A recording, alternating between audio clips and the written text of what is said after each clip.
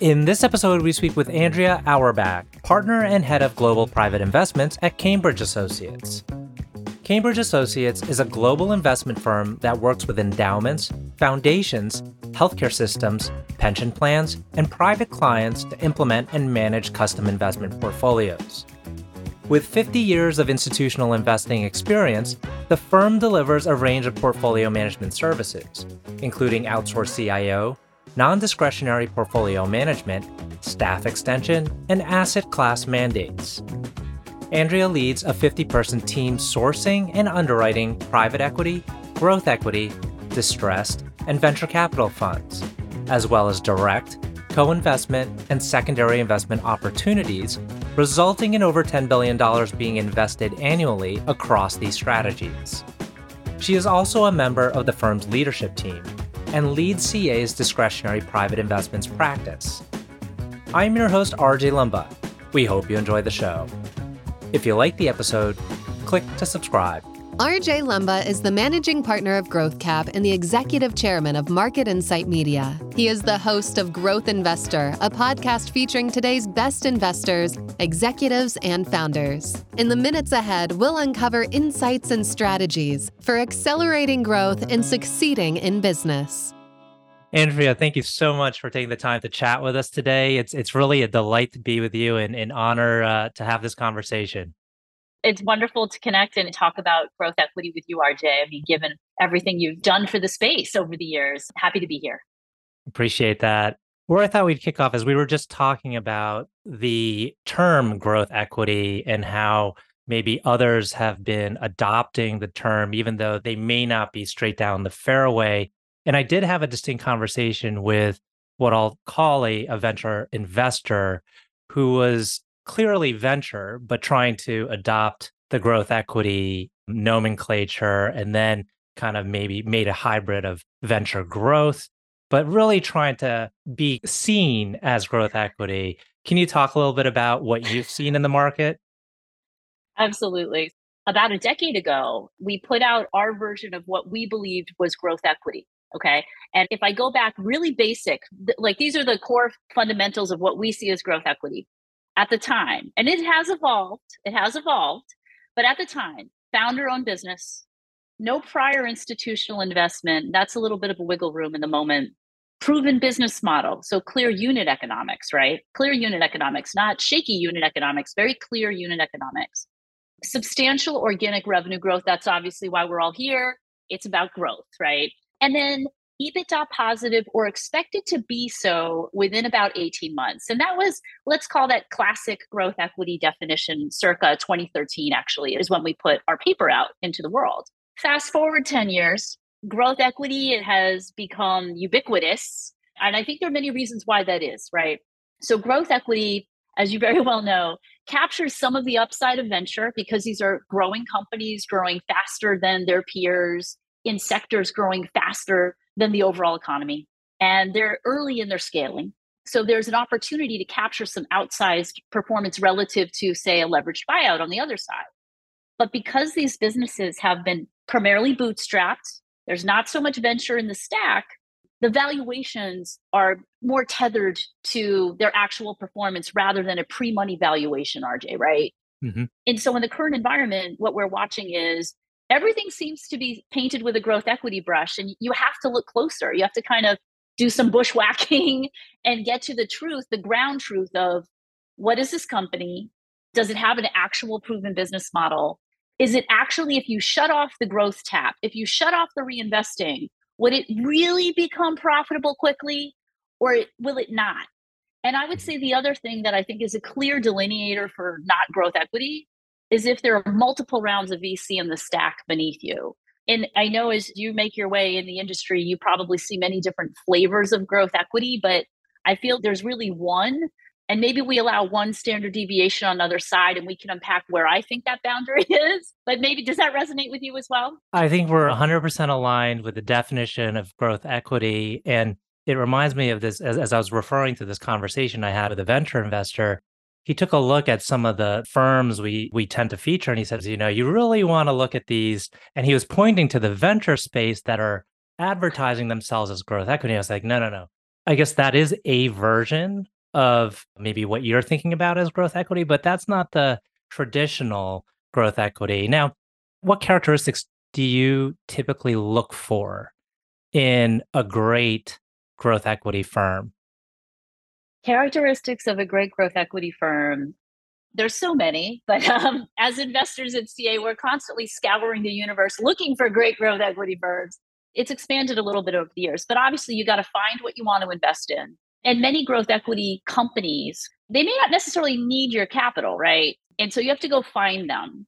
And you have to be thoughtful about what you're looking for. Maybe be very strong in a specific sector, subsector, or theme to be able to present your best self as a GP to the company that you would like to make an investment in, right? And so sourcing, I think, is very, very important for any type of manager, but within a growth equity context, you have to go find them. They're hiding in the wild. They're growing rapidly. And your job is to find them at your right inflection point as an investor, right? And then another element is typically we were talking about growth buyouts before. Typically, you are a minority investor. You are a partner to this management team. And so you need to demonstrate you have the chops to actually be a partner and be able to win their hearts and minds, to convince them maybe of an approach that you think is better for the business overall to help grow the pie for everyone to be successful. And that also relates, RJ, to what types of value add can you bring to the table in a non-invasive way, like teach them to fish, so to speak, right? Give them the help, assistance, and frameworks that they need to be able to scale their business successfully. And then you as a GP, can you lather, rinse, repeat that across your portfolio? All of that's really hard and time intensive and requires dedicated individuals who really want to do this and want the companies in which they invest to succeed. There are some other elements around that, but I think those are the basics. We've had numerous conversations, candid conversations with GPs and certain partners within firms. And, in some cases, firms don't necessarily take the time to develop strong cultures. And you will sometimes find that there's spin outs. So there'll be two or three Hmm. partners that will kind of go off and start their own thing without it being a kind of a mutual decision. Or maybe I should better phrase it as having it be a collaborative kind of discussion. I wanted to get your take on culture. And if you look into that and kind of what you might look for, or when you might quickly see this is unique, the way they've kind of set their firm up is really unique. As part of what we do at Cambridge, we underwrite dozens of firms every year, and a large portion of what we underwrite are actually first time funds, RJ. And a lot of first time funds are spinouts. There are folks who decided to just pack up their kit and set out on their own. And culture has a lot to do with that. Lots of things do, right? Lots of things do. So the way I think about it is this is Andrea's theory. Andrea's theory. Everyone as an investor has a certain true north. And it might be lower middle market companies between 3 and 5 million of revenue growing at 50% with a skeleton management team in SaaS. Like that literally could be someone's investor true north. And another one's could be I like investing in companies that are growing at 15% top line, 300 million in revenue. So heading towards the too big to fail, if we could use that phrase here, with a full set of management, and we're just doing tweaks around the edges, right? So I feel like everyone has a true north as an investor. And when we see spinouts, culture can definitely play a role in that.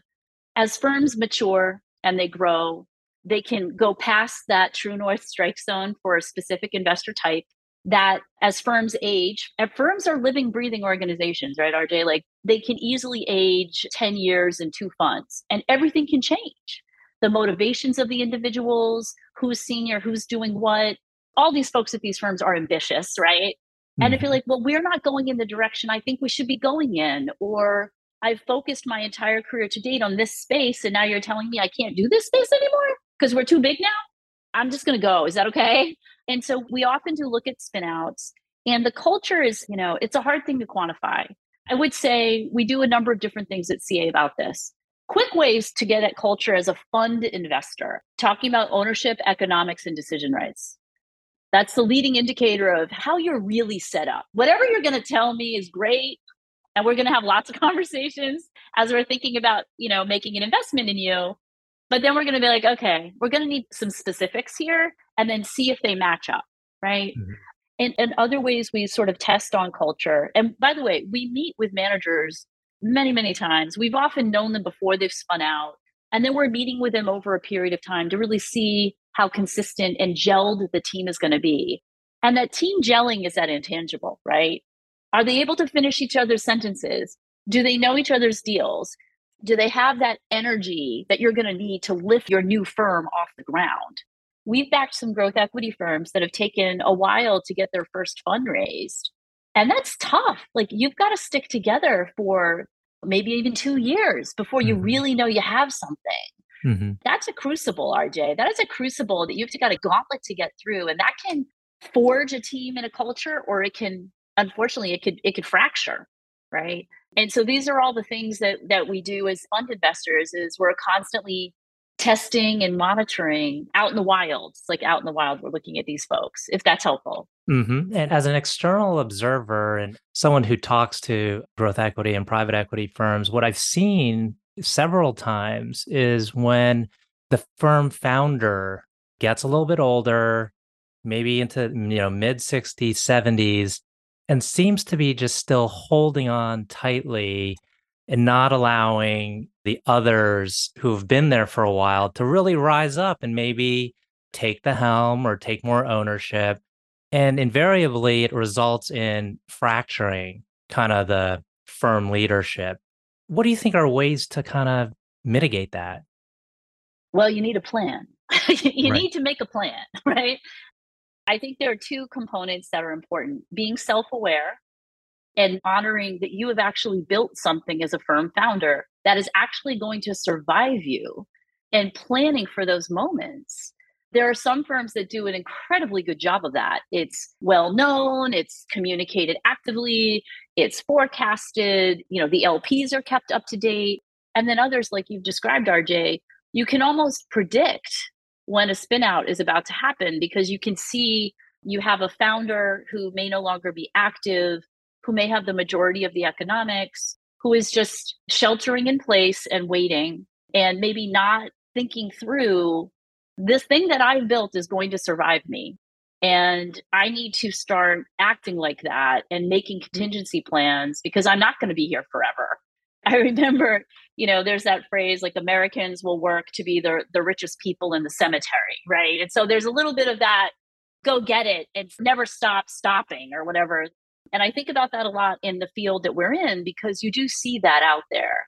I think the other thing that's interesting and controversial from an LP perspective is that you do have these GP staking funds, which I think the other factor that some of these founders might be thinking is I built this whole thing and how do I transfer this to the next generation because they can't afford it, what I think it's worth. And then you might have an option, given the fund finance market that's active today, and it's evolved quite a bit, to maybe find a way to acquire that interest, usher in the next generation. From an LP perspective, we can unpack that. There's some questions we would have around Mhm. that activity. But I do feel it's come of age because it is a way to help increase that transition. But the first ingredient is self awareness. Mhm. Self awareness. The other thing I had a question about was, as we think about here at Growth Cap and we look at a lot of different firms and try to analyze them and see who we think are really kind of in that top tier. I've had conversations with other GPs and we talk about, okay, what makes for an excellent, durable, long term, great firm? And ultimately, my short answer, and this was probably overly simplistic, was, I think the best firms are run by really good people. Like, I think they're in the industry long enough, they develop a reputation of being good to work with and trustworthy. And that carries weight over a long period of time. I haven't tested that. Maybe it's like an ideal, something I'd like to see. What do you think? Well, RJ, when you said, good people, I think that translates to me to character and Right. integrity. That's really what you're right. And you really see, from our perspective at CA, when we're making decisions about making an investment in a growth equity firm or any firm for that matter, we do meet them over multiple time frames. We try to see them at their best and at their worst to see how consistent they are and how they bring themselves to interacting with us, right? And so we're looking for character. We are looking for integrity in terms of, yes, we took a write down. Yes, that was a loss. I'm going to own that. I'm going to own that in front of you, right? Like, don't look over here at our challenged companies, but being willing to say, look, some of our companies aren't doing so well, and I want to tell you why, and I want to tell you what we're going to do about it, right? Or departures. And so we're looking for character and integrity.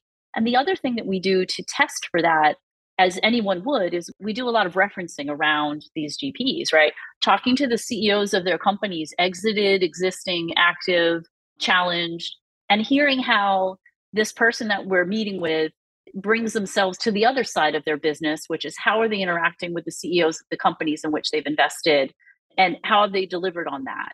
And so I think it's really hard to escape the mosaic that can get created by an interested party like Cambridge Associates, because we are trying to do a 360 view of what are we going to get, because we'll be invested for 12 years, right? So, I mean, you can't do enough homework on the way in and do enough close observation. And so I would like to believe that folks who bring themselves to the growth investment space with integrity and are good people in all the walks that they have to walk as an investor will pay dividends in terms of winning that deal over others, in terms of gaining the trust of a management team that actually owns the majority of the company, to get them to maybe try it your way based on all the pattern recognition and experience you bring as a GP to the growth space, right? So Mhm. I believe in the expected outcomes of being a good person. I believe in that. And we try to quantify it, but it's hard as you're asking that question. I'm like, that's a hard question to answer, RJ. Right. One other area that's also a little bit murky is ESG and the degree to which firms kind of adopt ESG practices Yep. and their involvement in it. How do you view it? And what would you prefer to see for firms to undertake? In the growth space, it's such an interesting question. I've definitely had conversations with growth equity GPs several years back. And I've said, because at Cambridge, we explore ESG in all the managers that we're contemplating investing with. Growth equity does not get a buy on that concept. And so we do talk about it with the managers. We've been doing this for years. But I remember one growth equity GP, I said, look, I want to talk with you about, your ESG policy. And their response was, we don't need one. I was like, well, why is that?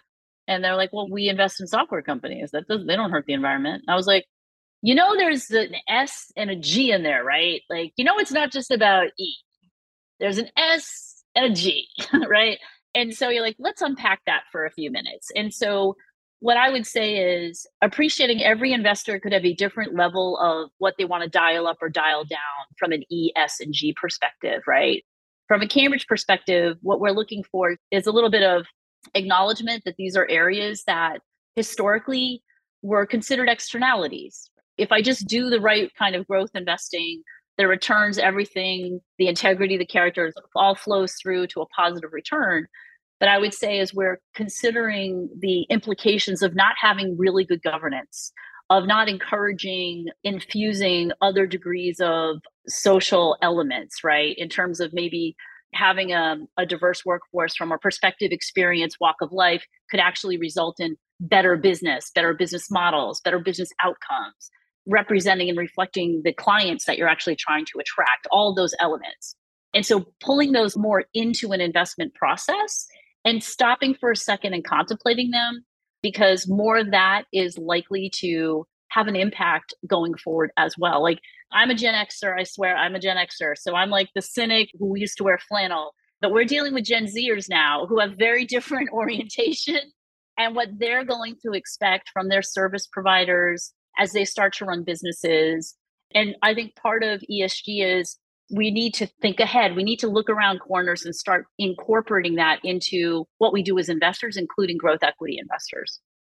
Now, you head up all of private investments globally. What is the most exciting area Or where do you stop and think, like, this is an area that I think is going to be really important and it's one I want to go deep on and spend a lot of time in?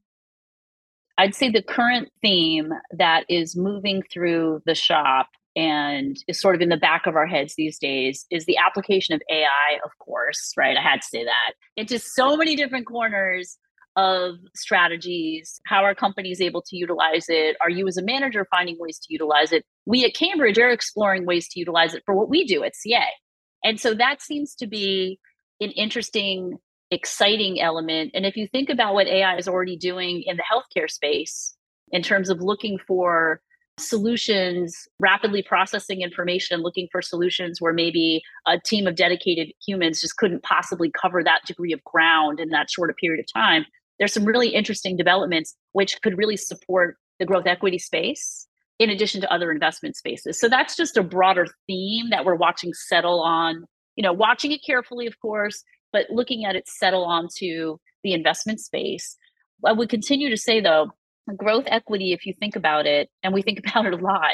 So, RJ, we know that companies that are growing their revenues by 20% or more at the time at which they're exited from a growth equity shop, what have you, over half of those deals are realized at a 3x or better. And so we married our operating metric database with our returns database. And we've obviously been not using AI just yet, but we've been looking for patterns. And that's one we teased out some time ago. And what I would say is that growth equity itself, it's still a small portion of where investment dollars go today. And when we looked at fundraising by asset class between venture, buyout, and growth equity is still only 15% of overall fundraising. It's this little wedge, right? The little wedge. But if you think about what these managers are looking for, and they're constantly iterating and improving how they're looking for them, what they're going to do with these companies. And when you think about that growth statistic of generating 20% or more revenue at exit, over half those deals are 3x or better, which is a top quartile performance. If we have the data, we know this. And so growth equity continues to be a space that we're very excited about. Now, to go back to the beginning of our conversation, is it the growth equity we're talking about, you and I, and not this like, there are 5 rounds sitting underneath this air quote growth equity investment. Oh, and it's not profitable and it's not really going to be. That's not a growth equity investment. That's a venture investment. And so as investors, you need to be very clear on what you're investing in. And that's part of what we do at CA is make sure we're all clear on this is an actual growth equity strategy versus something masquerading as a growth equity strategy. Now, talking about the other side of the equation, where the capital comes from, one of the spaces that's been really interesting to watch is the family office space and how that has been evolving and growing. Have you been kind of seeing that be really kind of like a ripe area to introduce more growth investing into? Yes. In fact, at Cambridge, we work with and invest on behalf of both endowments and foundations, as many people think of us. We also work with pension sovereign wealth funds and families. Actually, families, institutionally sized families, are a big part of who we work with at Cambridge Associates.